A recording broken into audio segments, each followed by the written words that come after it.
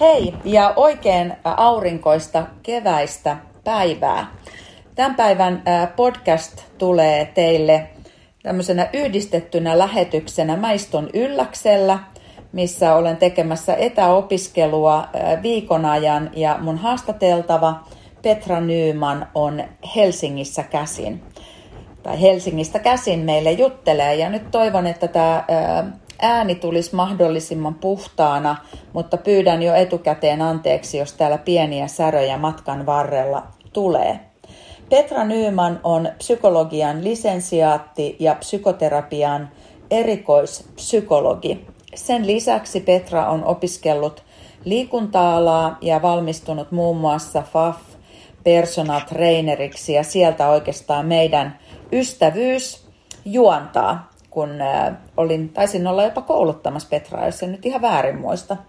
Sä voit korjata mua, Petra, sitten, mutta mä en sen enempää, Petra, esittele sua, vaan kerrotko vähän, että sun omasta koulutuksesta ja siitä, mikä sun elämäntilanne on tällä hetkellä. Sulla on tullut aika paljon muutoksia elämään siitä, kun me ollaan esimerkiksi viimeksi keskusteltu. Joo, siis tosiaan sieltä mä lähdin psykologin uralta vähän niin kuin liikunnan puolelle enemmän. Eli silloinhan me on Tiinan sun kanssa tavattu, kun mä opiskelin sinne personal traineriksi, ihan niin kuin sä sanoit. Ja sitä ennen olin tehnyt ryhmäliikunnan hommia. Siis oikeastaan hakeudun sinne personal trainer koulutukseen sen takia, että musta tuntui, että psykologian puolella silloin ei oikein liikuntaa ja liikunnan kautta tulevaa hyvinvointia millään lailla huomioitu. Sitten mä lähdin oman yrityksen kautta tekemään näitä kahta, eli psykologia ja personal trainerin hommia, ja lähdin sitten miettimään, että miten vielä edistää. No sitten mä eksyin psykoterapiaopintoihin ja sen yhteydessä sitten tällä hetkellä teen väikkäriä, eli lisensiaatista jatkoin suoraan sitten väitöskirjaan. Ja tutkin tällä hetkellä vähän erilaista asiaa, eli pariterapian aikaista kehonkieltä. Mutta tosiaan mun elämäntilanne tällä hetkellä, mulla on pieni lapsi ja se on tietysti asettaa omat haasteensa, mutta edelleenkin teen siis samaan aikaan tutkimushommia, sitten edelleen psykologin työtä, terapeutin työtä ja nyt personal trainer hommat on ollut koronan takia pikkusen jäissä. Eli sellainen elämäntilante mulla on tällä hetkellä. Eli monta rautaa tulessa niin kuin mulla aina ruukaa olla. Onko sul kumminkin, onko sunkin vuorokaudessa kumminkin vaan 24 tuntia? Toi kuulostaa aika niin kuin täydeltä setiltä toi, mitä äsken kerroit. Joo, on mulla tosiaankin ja sitä mä välillä vähän niin kuin mietin, että niitä ei tosiaan saa kukaan enemmän. Ja se on asia, joka sitten kun tietysti itsekin tietää, että ei saisi vetää itsensä liian tiukille, niin aina yritän pitää itseni kanssa tietynlaisia keskusteluja, että nyt täytyisi vähän ottaa iisimmin. Sitten mä otan sinne semmoisia enemmän lomapätkiä silloin, kun tarvii. Mutta no on tietysti kaikki niin erilaisia juttuja, että ne sitten niin kuin innostaa mua, mutta lepo on kyllä äärimmäisen tärkeä. Ja sitten nyt tämä viikonloppukin mulla on ollut vapaata, että mä en sitten tehnyt töitä. Ihan hyvä näin. Kiva. Oot päässyt nauttimaan keväisestä viikonlopusta. Kyllä. Minkäs ikäinen tämä sun pienokainen on? No hän on 2-vuotias tällä hetkellä. Okei, no niin. Täyttä virtaa. Kuulostaa pieni mies, ihanalta. joka pyörittää mua. Hän on minun personal trainer. Mä yksi päivä olin lähdössä ulos kävelemään, niin sitten hän sanoi, mamma juoksee. Sitten mä sanoin, okei. Ja sitten mä lähdinkin juoksemaan. Eli hän pitää huolta mun kunnosta. Sun kunnosta, ihanaa. Joo, 2-vuotias poika, no niin. Kuulostaa todella ihanalta. Mä kävin katsomassa sun nettisivuja ja siellä puhut muun muassa siitä, että miten keho ja mieli toimivat yhdessä, että erilaiset kehon kiputilat voi johtua esimerkiksi alakuloisesta mielestä ja sitten taas toisaalta, jos meillä on niin kuin pitkään haasteita mielen kanssa ja semmoista alavireisyyttä, niin ne sitten saattaa ilmetä kehossa tämmöisinä erilaisina kiputuntemuksina, mutta niitä ei aina välttämättä niin kuin osata yhdistää näitä kahta asiaa, miten sä lähdet niin kuin asiakkaan kanssa tämmöistä tilannetta, niin kuin, että jos sulle tulee joku asiakas, jolla on, sanotaan nyt vaikka tässä koronan jälkitunnelmissa, niin voi olla, että monellakin on niin kuin erilaisia haasteita mielen kanssa, jotka sitten tuntuu erilaisina tuntemuksina kehossa, niin miten sä lähdet semmoista tilannetta niin kuin purkamaan? No se on aina tosi mielenkiintoista ja jokaisen kanssa se polku on kauhean yksilöllinen. Että mielenkiintoista on se, että ottaako ihminen yhteyttä personal traineriin vai psykologiin vai jo terapeuttiin. Ja se on aina se kiinnostava niin kuin ensimmäinen asia. No sitten sen jälkeen tietysti haastattelun kautta ja me tavataan ja sitten, no tällä hetkellä tietysti koronan takia etänä, mutta jutellaan niistä oireista ja ongelmista, mitä ihmisellä on. Ja mä usein aina kartoitan niin kuin sekä mielen puolen ongelmia että sitten niin kuin fyysisen puolen ongelmia. Ja sitten katsotaan siitä, että mihin me lähdetään niin kuin seuraavaksi liikkeelle, että onko niin kuin ikään kuin parannettavissa olevia asioita siellä liikuntapuolella tai siinä ikään kuin fyysisessä kokonaisuudessa, unessa, levossa, rasituksessa, tai onko se sitten enemmän sieltä psyykkiseltä puolelta, onko tapahtunut jotain isoa, joka on kuormittanut yhtäkkiä esimerkiksi töissä tai läheisissä ihmissuhteissa. Et siitä se lähtee niin kuin aina rakentumaan, ja mulla on aina niin, että kumpikin on mukana, keho ja mieli, että mä en niin kuin oikeastaan enää hirveästi halua tehdä vaan niin kuin toisen puolen hommia, näin voi sanoa, että ne tosiaan heijastelee toisiinsa. Joo. Mä oon siis käynyt myös tuossa sellaisen psykofyysisen psykoterapian peruskoulutuksen, joka on siis psykofyysistä psykoterapiaa, eli siellä käytetään kehollisia menetelmiä, että niitäkin voi sitten kaivaa esiin, jos on tarve. Joo. No mitä jos sulle tulee joku henkilö sitten esimerkiksi niin kuin personal training asiakkaaksi, ja sitten sä siinä niin kuin alkuhaastattelussa esimerkiksi huomaat sen, että tässä taitaa olla niin kuin nyt tämmöisiä henkisiä kuormitustekijöitä, kun sehän ei aina välttämättä ole ehkä kauhean helppoa ihmiselle niin kuin hyväksyä sitä asiaa, että siellä on jotain tämmöistä niin kuin stressiä tai joku asia tosiaan, joka iso tapahtuma, joka on tapahtunut, joka on aiheuttanut sitten näitä haasteita, niin miten niin kuin, kuinka helposti niin kuin ihmiset lähtee sitten tavallaan sinne mielen puolelle niitä asioita muuttamaan? Tuo on ihan tosi mielenkiintoinen kysymys, ja mä oon varmaan niin kuin tehnyt tätä työtä sen verran kauan, että mulla ei ole enää itselläni mitään esteitä niin kuin psyykkisen tai fyysisen puolen asioiden niin kuin puhumisessa, jonka takia mä aika suoraan usein ihmiselle heijastan takaisin, mitä mä kuulen ja mitä mä ajattelen. Ja mä en sillä tavalla siinä erottele sitä niin kuin psyykkisen ja fyysisen puolen niin kuin kysymyksiä. Mutta kyllähän nopeasti huomaa esimerkiksi sen, jos sanoo, että sulla on ollut tuossa aika paljon kuormituksia elämässä, että voisiko niillä olla jotain vaikutusta. Niin sitten miten se ihminen vastaa? Joo, ei niillä ole mitään vaikutusta, tai totta kai niin saattaa olla, tai en mä tiedä. Niin sit siitä pystyy niinku päättelemään, että kuinka valmis se ihminen on sitten lähteä keskustelemaan niistä asioista. Sitten jos se ihminen ei halua niistä keskustella, niin en mä niinku pakota. Että se vaatii sitten sellaisen muhitteluajan, että sitten hän saa miettiä, että onko se oikeasti sitä stressiä. Mä niinku tarjoilen sitä aina siinä matkan varrella vähän niinku semmoisena täkynä. Ja sitten kappas vaan jossain vaiheessa se ihminen yleensä sitten miettii, että no ehkä se onkin niin, että niillä on jotain vaikutusta häneen. Että suora puhe on usein musta kaikista paras. Suora ja kaunis puhe. Joo.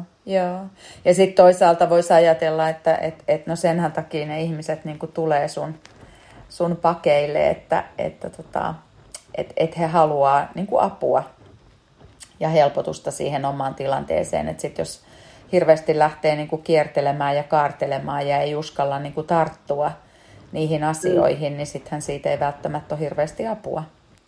Se on just näin, kun sanot, että tietysti se, että ihmiset, jotka hakeutuu muun luo, niin ne tietää jo sen, että mä oon niinku psykologi ja terapeutti. Sitten se voi olla myöskin, että ne ihmiset on keskimääräisesti enemmän niinku valmiita sille, että siellä on se psyykkinen puoli mukana.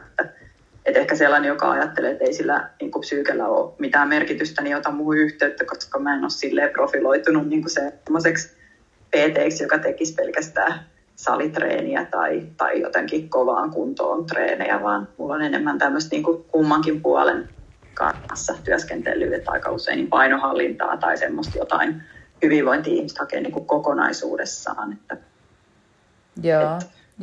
Just joo.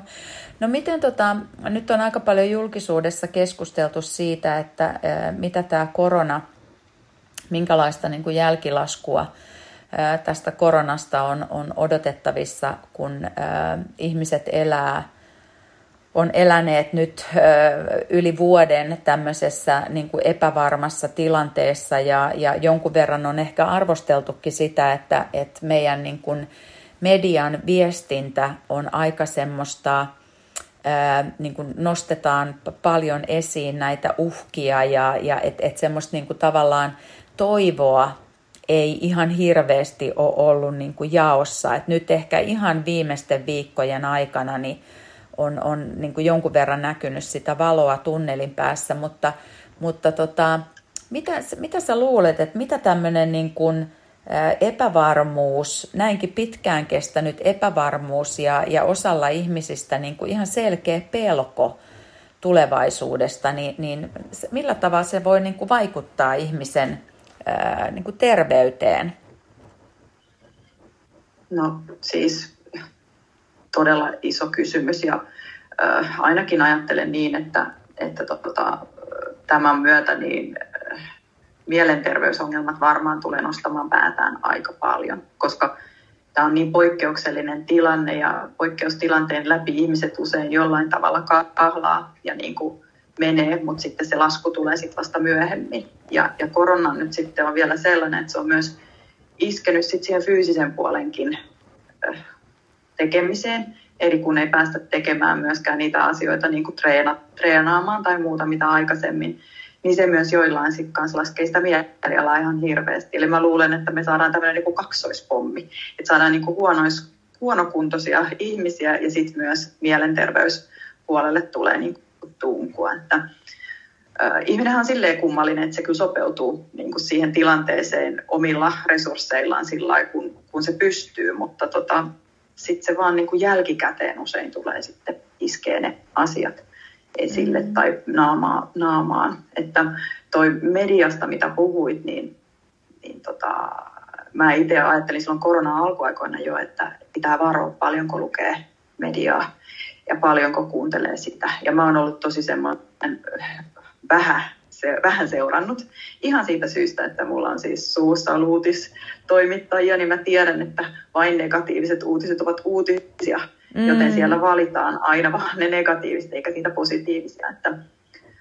Senpä takia niin kun se on yksi tapa suojella itseään, että miettiä, että kuinka paljon sitä sit seuraa sitä uutista ja sitä niin kuin uutista. Joo, ja se musta tuntuukin, että se on monilla ihmisillä, mitä on jutellut ihmisten kanssa, niin se on monilla yksi semmoinen niin kuin tavallaan selviytymiskeino, että ei lueta uutisia eikä katsota uutisia joka päivä, jotka aina alkaa sillä koronatilastolla, että paljon meillä nyt on tartuntoja ja montako ihmistä on kuollut. Ja et monet on niin kuin ymmärtäneet sen, että oman hyvinvoinnin kannalta niin niitä uutisia kannattaa niin kuin vähän säännöstellä ja miettiä, että minkälaisia uutisia lukee. Ja sitten mua naurattiin yksi päivä, kun ilmeisesti koronassa oli niin kuin vähän parempi tilanne alkamassa, mutta sitä ei laitettu tonne iltapäivälehtien lööppeihin, vaan siellä oli sitten nostettu esiin, että tulossa kaikkien aikojen pahin punkkikesä. Niin mä ajattelin, että pitikö tämäkin nyt vielä niin kuin laittaa, tiedätkö, niin kuin se tuntui aivan tosi niin kuin kornilta, että miksi tommonen nyt pitää nostaa, tiedätkö, esille, että kun nyt ja patistetaan niin kuin ihmisiä punkkirokotuksiin, että niin kuin jotain semmoista suhteellisuuden tajua, niin olisi niin kuin kiva, että mediassakin olisi.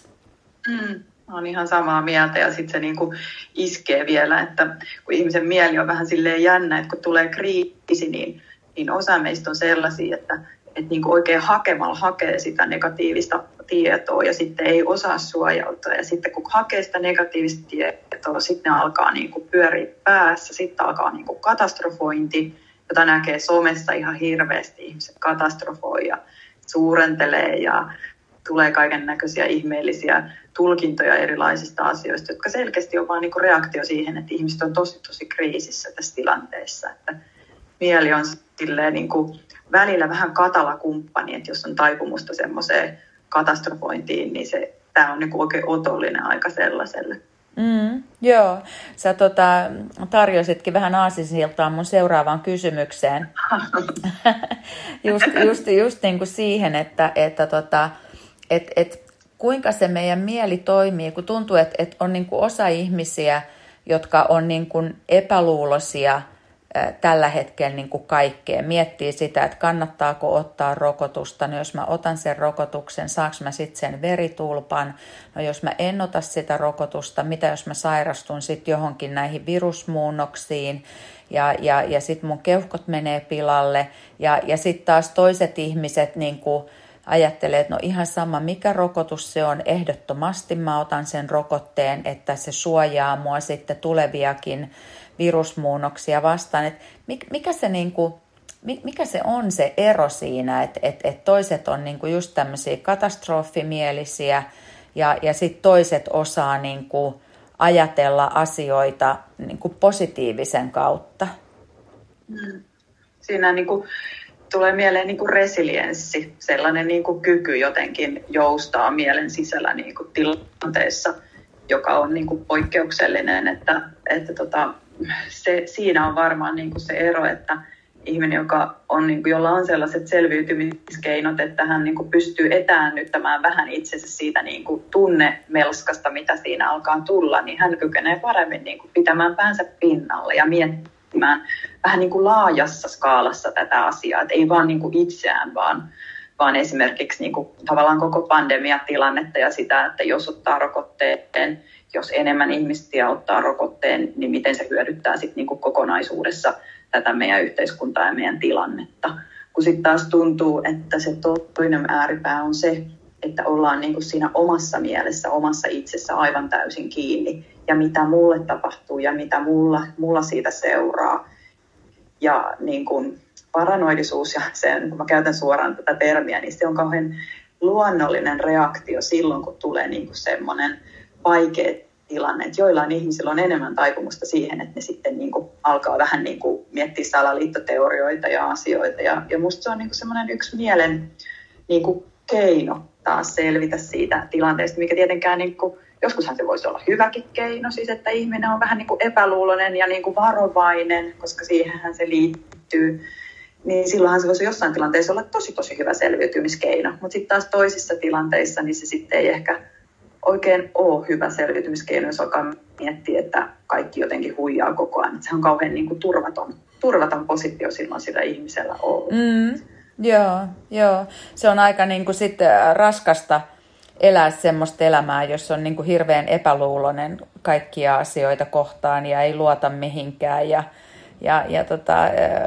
kokee itsensä niin kuin kauhean turvattomaksi ja niin kuin epävarmaksi elämän edessä. Kyllä. Ja tämä tilanne on niin otollinen, eikö vaan sille, että kun tämä on meille kaikille epävarmaa, ei me tiedetä, miten tämä jatkuu. Mehän toivotaan, että rokote tekee, että korona häviää ja me sitten pärjätään taas ja saadaan elää niin kuin ennenkin, mutta ei me voida vielä tietää sitä. Kyllä, joo. Ja sitten tavallaan se, että tietysti yksi iso asia on myös se, että meillä on niin paljon ihmisiä, jotka yrittää selviytyä tästä tilanteesta yksin. On niin valtava määrä ihmisiä, jotka elää yksin. Ja ei ole välttämättä niin kuin niitä ihmisiä, joiden kanssa voisi puhua ja niin kuin purkaa sitä omaa mieltä. Joo, se on iso asia ja tässä niin kuin elämäntilanteet, mitä ihmisillä on, niin vaikuttaa ihan hirveästi myös siihen, miten ihmiset reagoi, että yksin eläjälle tämä tilanne on hirvittävän kuormittava, jos ei viihdy yksin. Ja sitten taas toisille voi olla, että se on niin kuin oikein siunaus, että ihanaa, että nyt meillä ei ole työmatkoja, me voidaan olla tässä koko perheen kanssa koolla enemmänkin ja yhdessä viettää arkea. Tämä hirveästi jakaa ihmisiä. miten se kokemus on. Kyllä, joo, ihan totta. Joo. Mutta se jotenkin niinku tavallaan, että sit toivoisi, että meillä olisi niinku enemmän mahdollisuus antaa sitä tukea semmoisille ihmisille, jotka niinku tässä tilanteessa elää yksin ja joille ei välttämättä niinku ole itsellä niitä selviytymiskeinoja, jotka ei niinku osaa tavallaan hakea sitä apua, niin tuntuu, että on niin kuin aika vähän niitä vaihtoehtoja tai niin kuin keinoja selvitä yksin. Ja se mun seuraava kysymys oikeastaan niin kuin liittyykin siihen, että minkälaisia niin kuin keinoja sä näkisit, että mitä ihmiset vois tehdä, että jos on vähän niin kuin tämmöinen pakokauhufiilis, niin minkälaisia yksinkertaisia asioita voisi tehdä sen oman mielen parantamiseksi? Varmaan kaikista tärkeintä on tässä tilanteessa niin kuin huolehtia semmoisesta perusasioista, kuten että pyrkii nukkumaan, pyrkii syömään terveellisesti hyvin, pyrkii liikkumaan mahdollisuuksien mukaan ja sitten yhtenä tärkeänä pyrkii jollain lailla olemaan sosiaalinen. Eli että jotain kautta sitten sosialisoi muiden ihmisten kanssa, koska näistä asioista, jos niin kuin huolehtii ja jos voi huolehtia, niin sitten niin kuin se on jo semmoinen iso kannatteleva alusta, jonka päällä on niin kuin helpompi sitten olla, jos joutuu suuren osan ajasta olemaan yksin. Ja näkisin niin, että tänä päivänä tämä korona on tuonut sen, että me ollaan enemmän opittu käyttämään näitä erilaisia peleitä, olemaan yhteyksissä muiden kanssa. Videopuhelut varmaan isovanhemmille on jo ihan tuttuja juttuja, eikä mikään semmoinen outo juttu, jota ei haluta. Eli siis sillä tavalla kehottaisin ihmisiä huolehtimaan perusasioista, mutta myös siitä sosiaalisuudesta. Että mitä se sitten niin kuin on, että maski päällä kauppaan silloin, kun voi mennä. Ja sitten jos siinä jonkun tapaa, niin turvavälin kautta voi keskustella maskin takaa asioista. Eli tämmöiset niin kuin päivittäiset tapaamiset voi olla joillekin ihan hirveän tärkeitä. Just esimerkiksi kävin tuossa kaupassa myöhään illalla, niin oli semmoinen vanhempi rouva siinä, joka selkeästi oli yksinäinen. Hän rupesi mun kanssani siinä juttelemaan. Meillä oli turvaetäisyydet ja sillä tavalla, mutta huomasi, että kun me vaan juteltiin ihan niitä näitä, niin hän selkeästi piristyi siitä. Joo, kyllä, koska se on varmaan niin kuin se tilanne on se, että tosi monilla ei välttämättä niin kuin päivittäin tule puhuttua kenenkään kanssa, että ne päivät menee ihan yksin ja sen huomaa selvästi muuten myöskin täällä Ylläksellä, kun tänään oltiin tekemässä pitkä hiihtolenkki ja pysähdyttiin sitten erilaisilla taukotuvilla kahville ja haukkaamaan vähän energiapalaa, niin ihmiset on niinku ihanan siis puheliaita ja ystävällisiä ja mäkin hiihdin yhden pariskunnan kanssa varmaan 5 kilometriä, niin kuin hiihdettiin peräkanaa tuolla ladulla ja juteltiin niitä näitä ja kerrottiin lapsista ja omista urista, mitä me tehdään työksemme ja ihailtiin sitä Lapin luontoa ja aurinkoista päivää. Et jotenkin tuntuu, että ihmisillä on niin kuin hirveä tarve kanssa niin puhua ihan eri tavalla kuin niin kuin, ehkä muuten. Ja sitten niin semmoinen, että myöskin niin kuin sit, kun sä käyt tuolla jossain kahviloissa tai eilen oltiin Rinteessä, niin ihmiset on niin kuin myöskin niin kuin palvelutehtävissä niin ihan äärimmäisen ystävällisiä. Et jotenkin tuntuu, että kaikilla on niin kuin semmoinen fiilis, että ihanaa, kun saa olla tekemisissä toisten kanssa. Ja täällä tietysti matkailuyrittäjät on, niin kuin, että joo, ihanaa, tervetuloa tänne. Ja silti niin kuin pidetään just huolta niistä turvaväleistä ja kuljetaan maskit päällä. Et se on ollut mun mielestä todella hienoa nähdä täällä, että kaikki kulkee tuolla kaupoissa ja kaikki pitää maskit ja turvaväleistä muistutetaan ja käsidesejä on joka paikassa. Et ei ole yhtään niin kuin semmoinen olo, että täällä olisi ihan niin kuin semmoinen villilännen meininki, mutta et niin kuin selkeästi tämän ihmisten halun olla tekemisissä ja puhua. Ja muuten kukaan ei ole puhunut koronasta täällä. Ei kukaan varmaan jaksa enää. tulee mieleen, niin kuin tuossa kun puhut, niin vähän niin kuin sodan jälkeiset ajat, että mun isovanhemmat silloin oli sodan jälkeen rakentamassa Suomea, niin siinähän oli jotain niin kuin samaa, että niin kuin semmoisen vaikean koettelemuksen yhteydessä niin tuli semmoinen, että nyt me rakennetaan tämä maa ja nyt me ruvetaan, niin kuin kaikki tekee hulluna töitä, että me päästään niin kuin jotenkin pinnalle niin kuin kansakuntana. Niin tässä on vähän niin kuin joku sellainen sama vähän niin kuin vastareaktio, että ehkä me ollaan niin kuin oltu aika pitkään sellaisessa ajanjaksossa, että me ollaan äärimmäisen itsekeskeisiä, että me niin kuin mietitään omaa fitneksiä ja omaa systeemiä, että miten voi mahdollisimman hyvin ja optimoidaan. Ja sitten yhtäkkiä iskee pandemia, jolloin mun hyvinvointi ei enää vaan mun, vaan myös sä huolehdit mun hyvinvoinnista. Sä pidät maskia, mä pidän maskia, me pidetään yhdessä huolta turvapäälleistä, jolloin meille tulee niin kuin erilainen elämän tapa. Me katsotaan, että kuinka me ollaan niin kuin suhteessa toisiimme. Musta se on niin kuin iso koronasta toivottavasti seuraava niin kuin hyvä asia. Että me aletaan vähän huomaamaan, että on muitakin kuin vaan minä itse. Kyllä joo. Ja just nimenomaan, siis mä oon miettinyt tätä ihan samaa, että toivottavasti niin kuin tämä jollain tavalla niin kuin herättäisi ihmiset huomaamaan sen, että me voidaan niin kuin auttaa toinen toisiamme ja se, että jos mä autan jotain toista ihmistä, niin se ei ole niin kuin multa pois. Että semmoista niin kuin yhteisöllisyyttä pikkusen enemmän ja niin kuin yhteen hiileen puhaltamista. Ja sitten tavallaan tässä koronassa on ollut myöskin niin kuin semmoinen asia, että tämähän, vaikka on sanottu, että koronasta niin kuin eniten tai vakavimmin ovat sairastuneet ihmiset, joilla on jo jotain perussairauksia ja esimerkiksi ylipainoiset on, niin kuin, että keuhkot on huonommassa tilassa ja se ylipaino on niin kuin selkeä riski, mutta sitten myöskin tiedetään se, että erittäin hyväkuntoiset ja hyvän vastustuskyvyn omaavat ihmiset niin on saattaneet sairastua niin kuin tosi vakavasti. Et esimerkiksi tässä meidän niin kuin liikunta-alalla niin on tullut esiin, että muutamia esimerkiksi ohjaajia niin on ollut ryhmäliikuntaohjaajia, jotka on hyvässä kunnossa ja varmasti niin kuin tiedät sä, pitää siitä hyvinvoinnistaan niin kuin äärimmäisen hyvää huolta, niin onkin yhtäkkiä ollut ihan käsittämättömän sairaita ja toipuminen on kestänyt todella pitkään ja se niin kuin todella pistää sut miettimään, että mikä tässä elämässä on niin kuin tärkeää ja se, että sun elämä voi muuttua niin kuin hetkessä.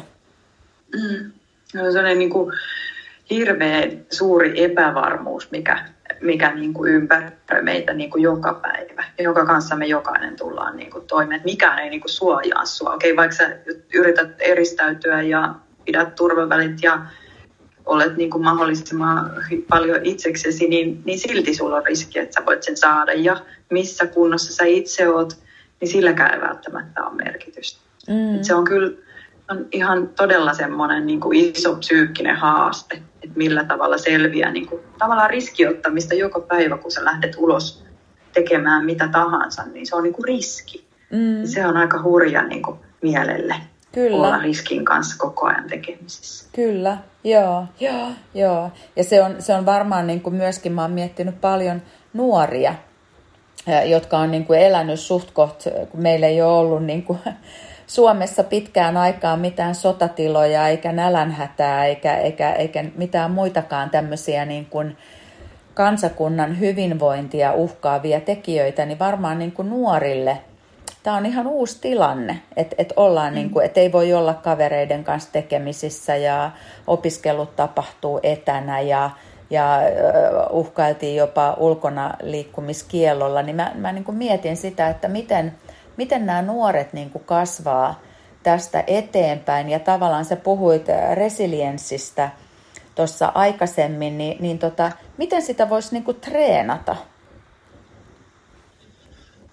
No sepä onkin visainen kysymys, kun tuntuu, että se on vähän sellainen asia, että joillain se tulee niin kuin luonnostaan ja toisilla sitten se luonnostaan menee se mieli semmoiseen niin kuin katastrofointiin, että ehkä mä niin kuin katsoisin vähän niin kuin taaksepäin ihmisten elämää, että minkälaisia suojaavia tekijä siellä on ollut. Tietysti psykoterapeuttina alkaa sellaisia asioita miettimään, mutta niin kuin jos miettii sitä resilienssiä niin kuin piirteenä, niin väittäisin siinä kuitenkin, että sillä on tekemistä sen kanssa, että miten hyvin sä niistä perusasioista pystyt jotenkin huolehtimaan tämän kaiken keskellä. Että tavallaan pidät jotenkin elämästä kiinni tämän aikana, etkä irrota.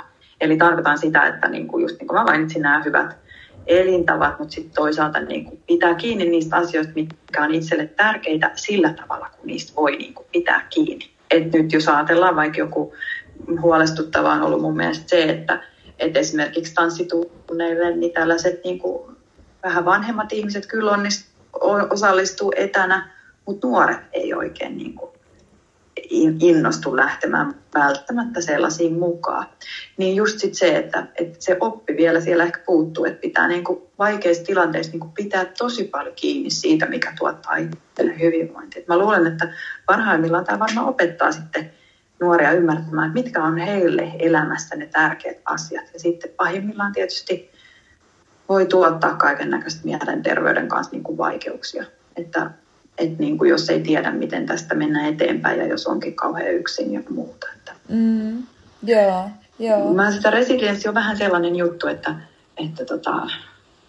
se on mun mielestä vähän hankala käsite, että ei ole tavallaan mun mielestä kauheasti mitään kikkoja.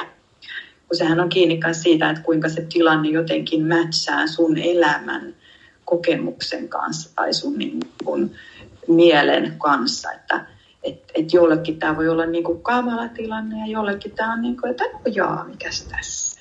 Että se ei sama tilanne ei testaa kaikkia samalla tavalla. Niin sitten vaikea sanoa jotain sellaisia yksittäisiä asioita, mitä voisi kehittää. Joo. Tuleeko sulle mieleen jotain? Mä oon miettinyt sitä paljon tässä nyt viimeisten vuosien aikana, kun omassa elämässä on ollut jonkun verran haasteita ja tämmöisiä aika isoja suruja,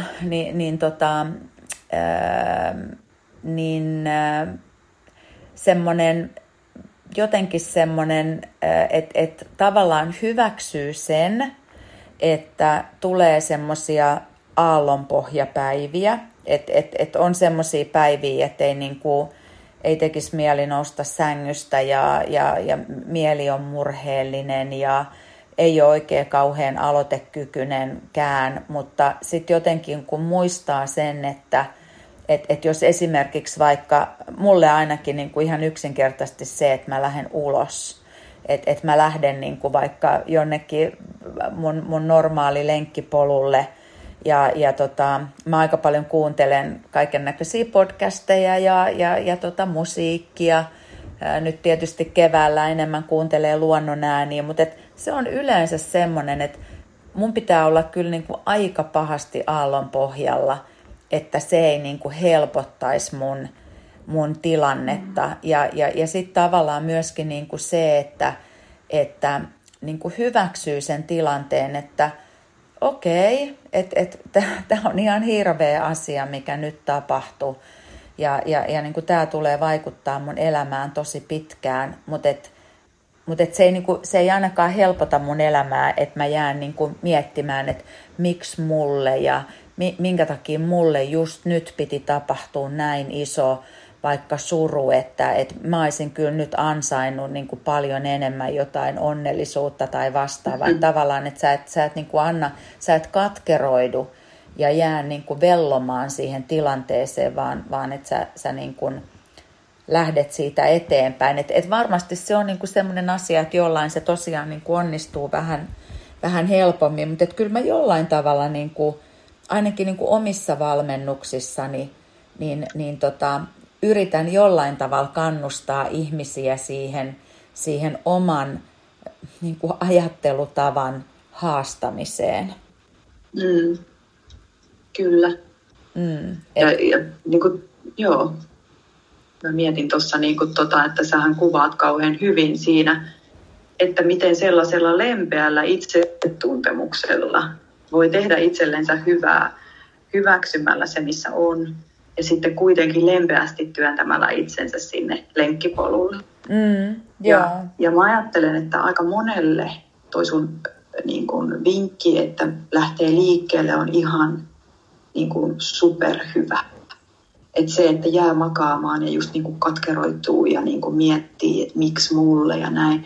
Se on niin kun oikein semmoinen niin kun volyymit kaakkoon, että nyt on niin kun pahaa.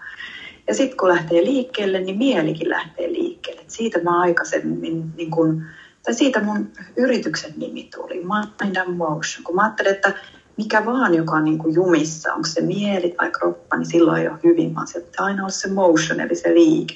Eli toi on kyllä tosi hyvä toi sun vinkki.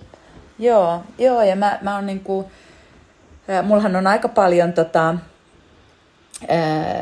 iäkkäämpiä asiakkaita ja vedän myöskin niinku seniorijumppaa ja siellähän on tullut niinku tämän koronan aikana niinku paljon on keskustellut ihmisten kanssa siitä, että kun monet kokee yksinäisyyttä ja sitten koronan takia vielä, niin he ei välttämättä esimerkiksi tapaa lapsenlapsiaan ja näin, niin ollaan niinku just, että monet on sanonut niinku sitä, että aamulla vaan pitää, että vaikka kuinka niinku tuntuu tylsältä ja mieli on vähän apea, niin just se, että kun sä tiedät, että kun sä lähdet liikkeelle ja sä meet ulos ja sä kuulet vaikka linnun laulua tai mitä ikinä se onkaan, niin se niinku väkisinkin kohottaa sitä sun mieltä, että tavallaan niinku se, ja myöskin niinku se omien ajatusten niinku tavallaan ohjaaminen, että kun kumminkin suurin osa meidän ajatuksista niin kuin pyörii aika tavalla silleen automaatiolla niin kuin same juttuja pyöritetään tuolla päässä, että sitten kun sä haluat niin kuin muuttaa niitä sun ajatusratoja, niin vaikkei ne ajatukset niin kuin heti lähdekään hakeutumaan niin kuin positiivisemmille raiteille, niin vaan niin kuin silleen sitkeästi pitää jaksaa ajatella, että kyllä tämä tästä niin kuin iloksi muuttuu ja et jotenkin niinku omissa valmennuksissakin, niin vaikka monet sanoo, että no hyvähän sun on, kun sä oot tommonen niinku positiivinen. No en todellakaan ole aina positiivinen, mutta semmoinen niinku fake it until you make it, niin jotenkin semmoinen niinku ajatusmaailma, niin mun mielestä niinku sopii tähänkin tilanteeseen, tähän koronatilanteeseenkin jotenkin aika hyvin. Niin, se on yksi selviytymistrategia, se on, mutta se kuvaa musta just hyvin sitä, että on niinku sellaista kapasiteettia niinku jotenkin sitä mielen kanssa niinku toimia semmoisesta lempeästä positiosta käsin. Että se on niinku hirveän iso ero sit varmaan joillekin, joilla on sit vaikka se negatiivinen taipumus niinku siellä, jotka sitten niinku jostain varmaan usein syvällä olevasta syystä niinku kokee, että ei voi niinku yhtään iloita mistään. Ja sitten mä ajattelin ehkä niiden ihmisten kohdalla, jos sellaista on, että, ja kun on tavannutkin ihan niinku ystäviä, tuttavia, joilla on taipumuksia niinku siihen, että näkee niinku mustat puolet vaan, niin sitten kyllä mä ajattelen, että silloin kannattaisi niinku herätä ja mennä vaikka terapiaan. Että ei se ole normaali ihmisen hyvinvointi, että kaikesta näkee vaan niinku paskat puolet. Että kyllä silloin on jossain niinku, jotain niinku huonosti ja jotain on niinku syvemmin huonosti. Siis sillä tavalla, että se tarvii niinku sen, että joku auttaa siinä vähän niinku eteenpäin.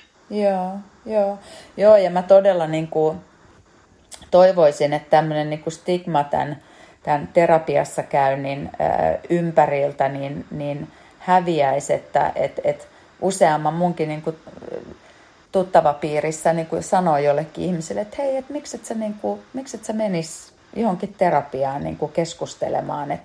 Ja musta se on ihana se, mä en muista kenen se on, onko se Mieli ry:n vai kenen mainos se on, että jokaisen ihmisen niinku pitäisi käydä terapiassa, että se ei ole niinku todellakaan mikään häpeä, vaan että siitä monta kertaa niinku voisi saada niin hyvin sen pienen polun avattua sinne toiseen suuntaan. Kyllä. Se on niinku etuoikeus, jos voi mennä terapiaan. Mä ajattelen, että se on niinku semmoista hienoa asiaa, että sä voit tutustua itseesi paremmin ja sitten niinku, kun sä tunnet itseesi paremmin ja sä tiedät omat reaktios paremmin ja sä ymmärrät ehkä, mistä ne on tullut, niin sitten sä pystyt säätelemään sitä laivaa tai suuntaa sitä laivaa sinne, minne sä haluat, etkä sä aina aja sitä samaa ympyrää siellä mielen sisälle. Tulee semmoinen niin kuin iso jousto sinne mielen sisälle, että okei, yleensä mä ajattelisin, että tämä on paska, mutta nytpä mä en ehkä sitä ajattelekaan niin. Että se on kyllä. Joo. Ja sitten toisaalta kumminkin, kun ajattelee, että tänä päivänä meillä on aika paljon myöskin sitten niin kuin tarjolla, no kirjallisuutta on tietysti ihan valtavat määrät, mutta sitten on myöskin hirveä määrä erilaisia vaikka podcasteja.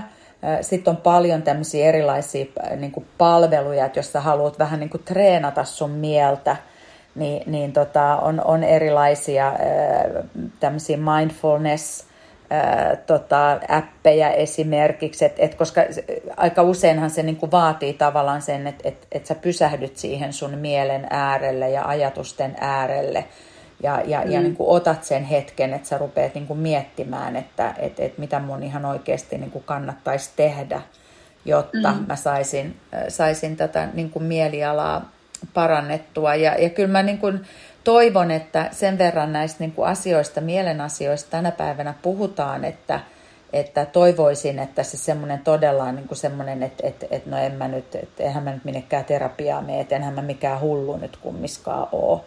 Että sitä ajatusmaailmaa niin kuin saataisiin muutettua. Niin, kyllä mä itse olen jo niin pitkä tässä suossa, kun olen pitkän aikaa tätä psykoterapiaa kanssa niin kuin opiskellut ja nyt tehnytkin jo, ja sitten on ollut niin psykologi pitkään, niin sitten jotenkin itsellä on semmoinen, että ihminen, joka kuvittelee, että sillä ei ole mitään ongelmia, sen ei tarvitse mennä terapiaan, niin ehkä juuri sen ihmisen olisi hyvä mennä. Että jotenkin semmoinen niin kuin täysin kieltäminen, että en mä tarvi ja mulla ei ole, niin mulla herää heti semmoinen niin kuin varoituskolmio, että nyt on jostain niin kuin vakavasta jutusta kyse.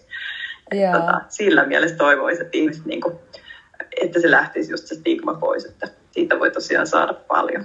Joo, ja sitten myöskin niin kuin se, että monille niin myöskin niin kuin ihan yksinkertaisesti semmoinen asia, että huomaa, että mä en ole yksin tämän asian kanssa. Että hei, että tiedät sä, että tosi moni niin kuin käy näitä samoja asioita läpi. Että sehän ei välttämättä aina tarvitse olla kuin se, että sä keskustelet jonkun ihmisen kanssa, koska eihän se terapeutti sua neuvo, että hei, että nyt että vaikuttaa siltä, että sulla on tosi surkea parisuhde, että sun kannattaa varmaan nyt lähteä kävelemään siitä.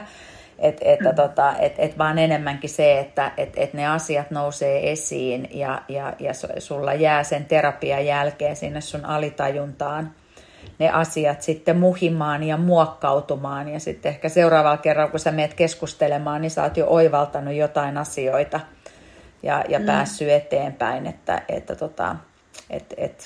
siinäkin ehkä niin kuin monilla on väärä ajatus siitä, että se terapeutti sitten niin kuin neuvoo sulle jotain, että no tee noin. Niinpä. Se on ollut tässä mun työssä siis tosi mielenkiintoista, kun voit varmaan kuvitella, kun tekee, ne tiedät itsekin, kun tekee niin kuin psykologina ja sitten tekee personal trainerina töitä ja toiseen, eli personal trainer-työhön sisältyy olettamaan, että sä ohjeistat ja neuvot kaikki, niin kuin miten tehdään, kuinka tehdään. Sitten yhtäkkiä sä hyppäät psykologin tai terapeutin saappaisiin ja saman asiakkaan kohdalla sun pitääkin yhtäkkiä ottaa semmoinen positio, että sä et neuvokaan. Siinä voi olla asiakas välillä vähän hämmennyksissä, että mitä se? Sen takia sit mä usein erotankin ne toisistaan, että jos me liikutaan, niin se on niinku liikuntaa, ja jos me puhutaan, niin se on puhumista, koska ne on niinku ristiriidassa tavallaan. Ja mä ajattelin, että personal trainerin maailmaankin kyllä voisi enemmän tuoda sitä sellaista niinku asiakaslähtöistä niinku enemmän. Et sitä on tietysti tullut enemmänkin, mutta vielä se on aika paljon sitä, että ihmiset tekee ohjelmat ja tässä ohjelma ja tee sen mukaan. Ja sitten unohdetaan ehkä, että jos se ihminen ei välttämättä niistä kaikista lajeista oikein tykkää, niin ei siitä elämäntapaa sille tule. Sen sijaan, että löytyisikin se joku laji, josta se tykkää. Ja sitten yhtäkkiä huomataan, että ei ole mikään ongelma enää lähteä sinne sählytreeneihin, kun sähly onkin aivan maailman parasta. Joo, just joo. Ja tästä me puhuttiin tuon Seppäsen Lassen kanssa yhdessä podcastissa just siitä, että niin kun, jos sä yrität tehdä elämäntapamuutosta ja sä teet semmoista muutosta, mitä se personal trainer sulle suosittelee, mutta sä et ole itse oikein ostanut sitä muutosta, niin se on hyvin lyhytkestoinen se muutos. Että kyllä mä niin kuin, omissa valmennuksissani tosi paljon niin kuin tietysti lähden siitä, että mikä sen asiakkaan tilanne on ja mihin se asiakas sillä hetkellä on niin kuin kyvykäs. Että jos ihminen inhoaa vaikka niin kuin hölkkäämistä, niin sitten on ihan turha laittaa sinne ohjelmaan, että 3 kertaa viikossa käyt hölkässä tai hölkällä, kun se kuluttaa paljon energiaa ja se edesauttaa sun painonpudotusta. Jos se olisi niin helppoa, että mä annan sulle tuosta ohjelman ja sitten sä rupeat niin kuin tekemään ja toteuttamaan ja sä onnistut sitä, niin meillä ei varmaan niin paljon on kyseessä sit painonpudotus tai liikunta, niin ei olisi niin paljon jojolaihduttajia ja ihmisiä, jotka aina tammikuussa aloittaa kuntokuurin ja sitten kesään mennessä on jo lopettanut sen, että tavallaan se semmoinen niin kuin valmiiden ohjeiden antaminen, jos se ihminen ei itse omaa niitä tavallaan niitä tarvittavia taitoja siihen muutoksen tekemiseen, niin eihän siitä niin kuin, ei siitä tule mitään. Ei, eikä siinä ole mitään niin kuin järkeäkään siinä, että se on niin kuin hukkaa heitettyä rahaa sit asiakkaaltakin, että se ei sit johda siihen sellaiseen niin kuin pitkäaikaiseen hyvinvointiin, joka kuitenkin musta olisi se PT niin kuin tärkein tehtävä. Tietysti voi olla erilaisia tavoitteita ihmisille, en mä sitä sano, että joku haluaa oikeasti siis johonkin kisoihin tai muuta, se on erilainen tilanne. Kyllä, mutta joo. Jos puhutaan tavallisesta suomalaisesta ihmisestä. Joo, kyllä, nimenomaan, joo. Mitä sä ajattelet, kun sä kumminkin teet näitä niin kuin tämmöisiä muutosvalmennuksia ja elämäntapamuutosvalmennuksia, mitä sä ajattelet siitä, niin kuin siitä ajasta, että jos nyt joku ihminen esimerkiksi tulee ja haluaa pudottaa painoa ja sitten jollain aikajanalla niin saada myöskin sitä aktiivista liikuntaa siihen omaan elämään, mitä sä sanot siinä niin kuin valmennuksen alussa, tai sanotko mitään esimerkiksi siitä, että kuinka kauan se muutos kestää, jotta se olisi pysyvä? Kauan sitä pitää niin kuin treenata. Joo, se onkin niin kuin tosi tärkeä asia. Mä oon huomannut niin kuin sellaisen asian, että asiakkaita tulee niin kuin 2 tyyppisiä. Tulee niin kuin sellaisia, jotka on sitä mieltä, että tämä kestää ihan sairaan pitkään ja tämä niin kuin on niin kuin heillä oma mielipiteensä. Ja sitten on niin kuin toisen tyyppinen asiakas, joka on sitä mieltä, että hän haluaa tämän niin kuin nopeasti alta pois, että pääsee alkuun. No sitten jos me mietitään, niin kuin, katsotaan niin kuin tätä samaa asiakasta vuoden kuluttua, niin jos nyt ajatellaan, että lähdetään sille, joka haluaa hitaasti muutoksen liikkeelle ja lähdetään tosi hitaasti liikkeelle, niin parhaassa tapauksessa se ihminen on vuoden kuluttua saavuttanut sen niin kuin juttuunsa, minkä hän halusi ne tietyt kilot pois. Pahimmassa tapauksessa se ihminen, kun alussa ei tippunutkaan paino kunnolla, niin se ihminen ei motivoidu. Ja sitten vuoden kuluttua se on samassa tilanteessa kuin se oli alkutilanteessa. Eli musta se on tosi niin kuin tärkeää, että alussa tapahtuu säännöllisesti jotakin muutoksia. Mä näen, että semmoinen minimiaika on 3 kuukautta, että edes mitään sellaista ehtii niin kuin tapahtuu. Ja sitten sen jälkeen, niin jos nyt sanotaan, että ihmisellä on 3 kuukautta ollut jo joku tapa, menee tietyt liikunnat tai syö tietyllä tavalla, niin sitten hän pystyy niin kuin jatkamaan sitä sen jälkeen niin kuin tapana, joka on niin kuin luonnollinen. Mutta että siinä sen 3 kuukautta, ehkä joku puhuu 2 kuukaudesta, mutta mä oon huomannut, että 3 kuukautta on semmoinen, missä se alkaa olla niin kuin tapa.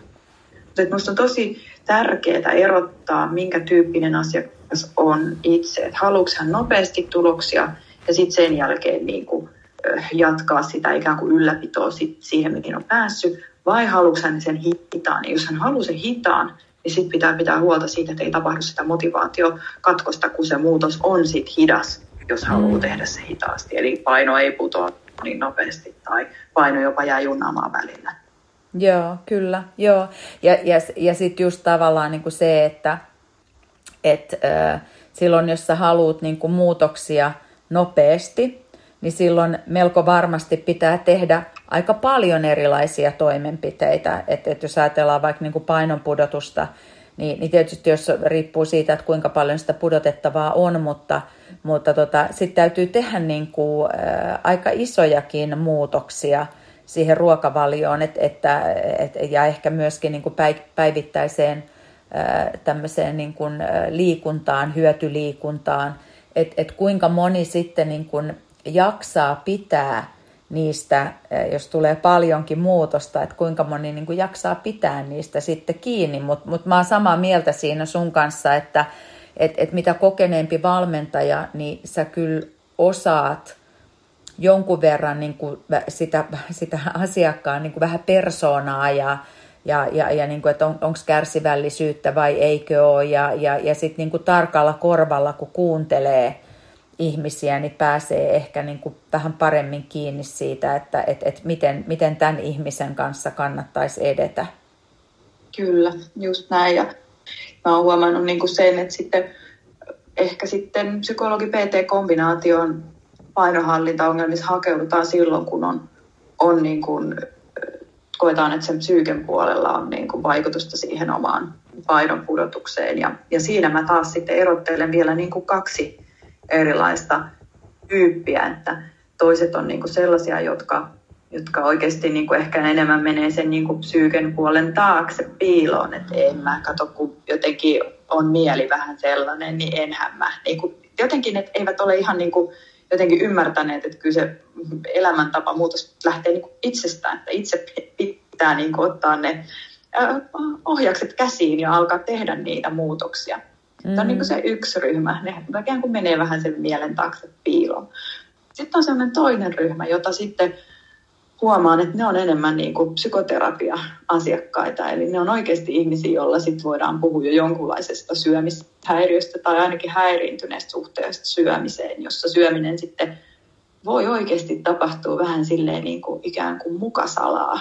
Siis sillä tavalla, että ihminen ahdistuksissaan syö enemmän tai jotenkin haluaa sitä omaa hyvinvointia niin kuin, tai oikeastaan pahoinvointia helpottaa sillä syömiseltä. Ja se on sitten taas musta enemmän semmoinen niin kuin psyykkisen puolen hoidon juttu.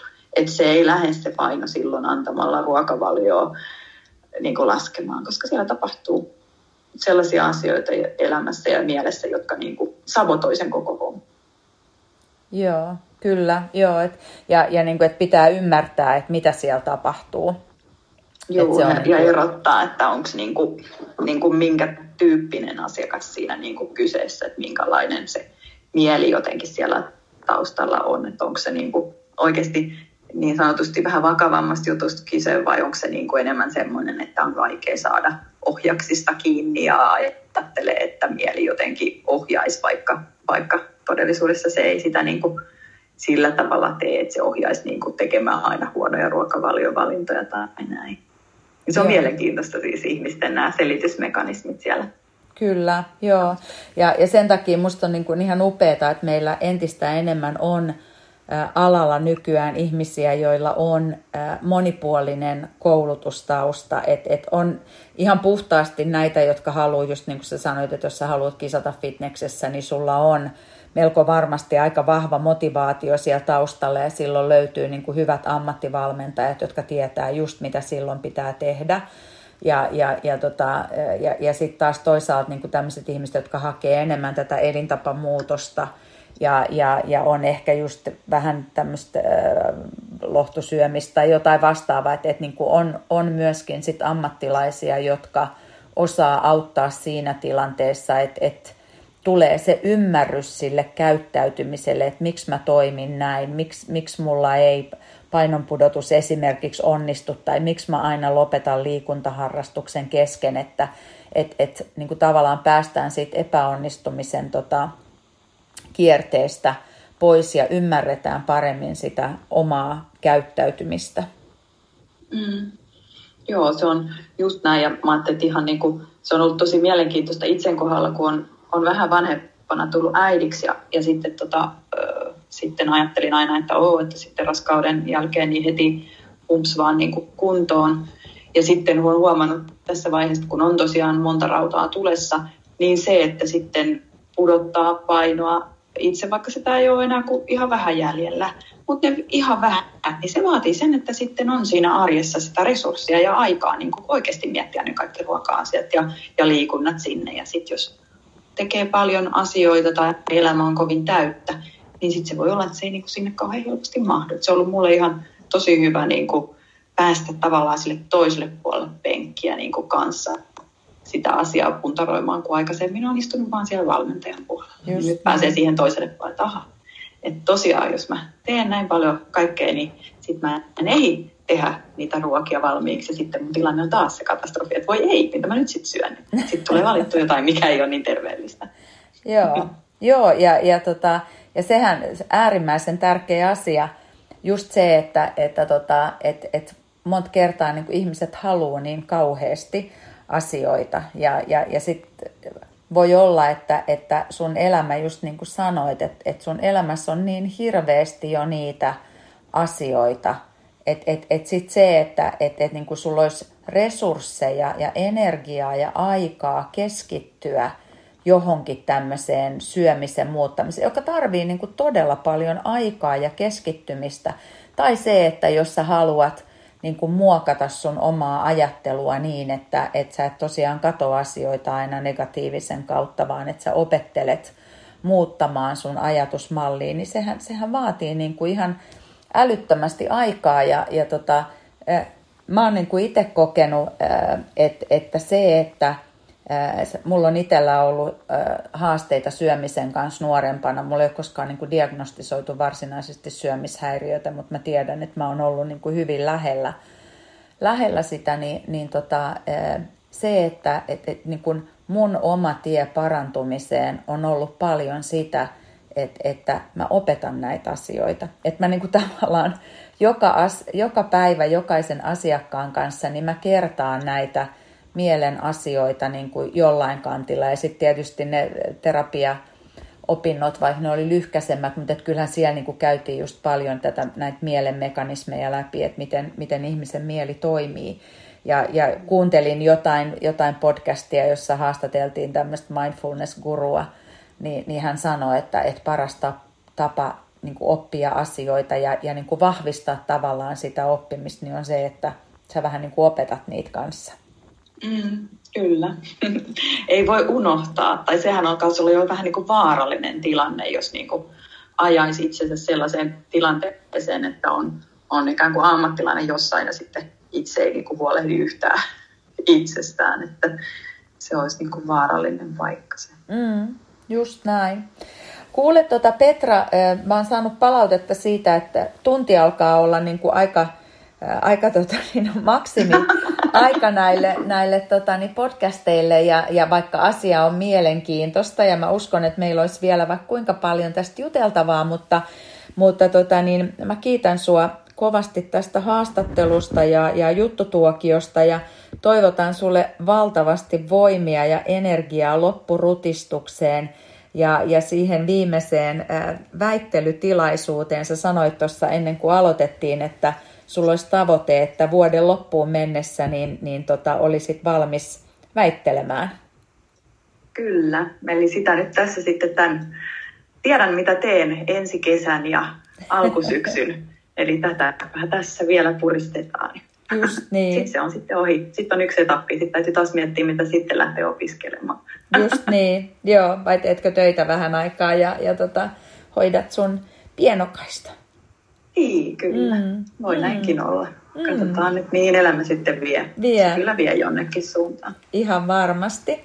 Mä laitan tonne podcastin muistiinpanoihin tai sinne tekstiosioihin, niin laitan tiedot, mistä Petran löytää ja miten häneen saa yhteyttä ja jaan myöskin Petran tosiaan nettisivut sinne samaiseen yhteyteen. Kiitos Petra paljon tästä juttutuokiosta ja kiitos sinulle, hyvä kuuntelija, kun jaksoit olla meidän matkassa mukana. Ensi viikolla jatketaan sitten ihan uusista asioista ja puhutaan vähän enemmän seksuaalisuudesta. Ja Susu Toropainen on ensi kerralla mun haastattelussa, mutta nyt sanon sulle oikein paljon kiitoksia ja mukavaa kevään jatkoa.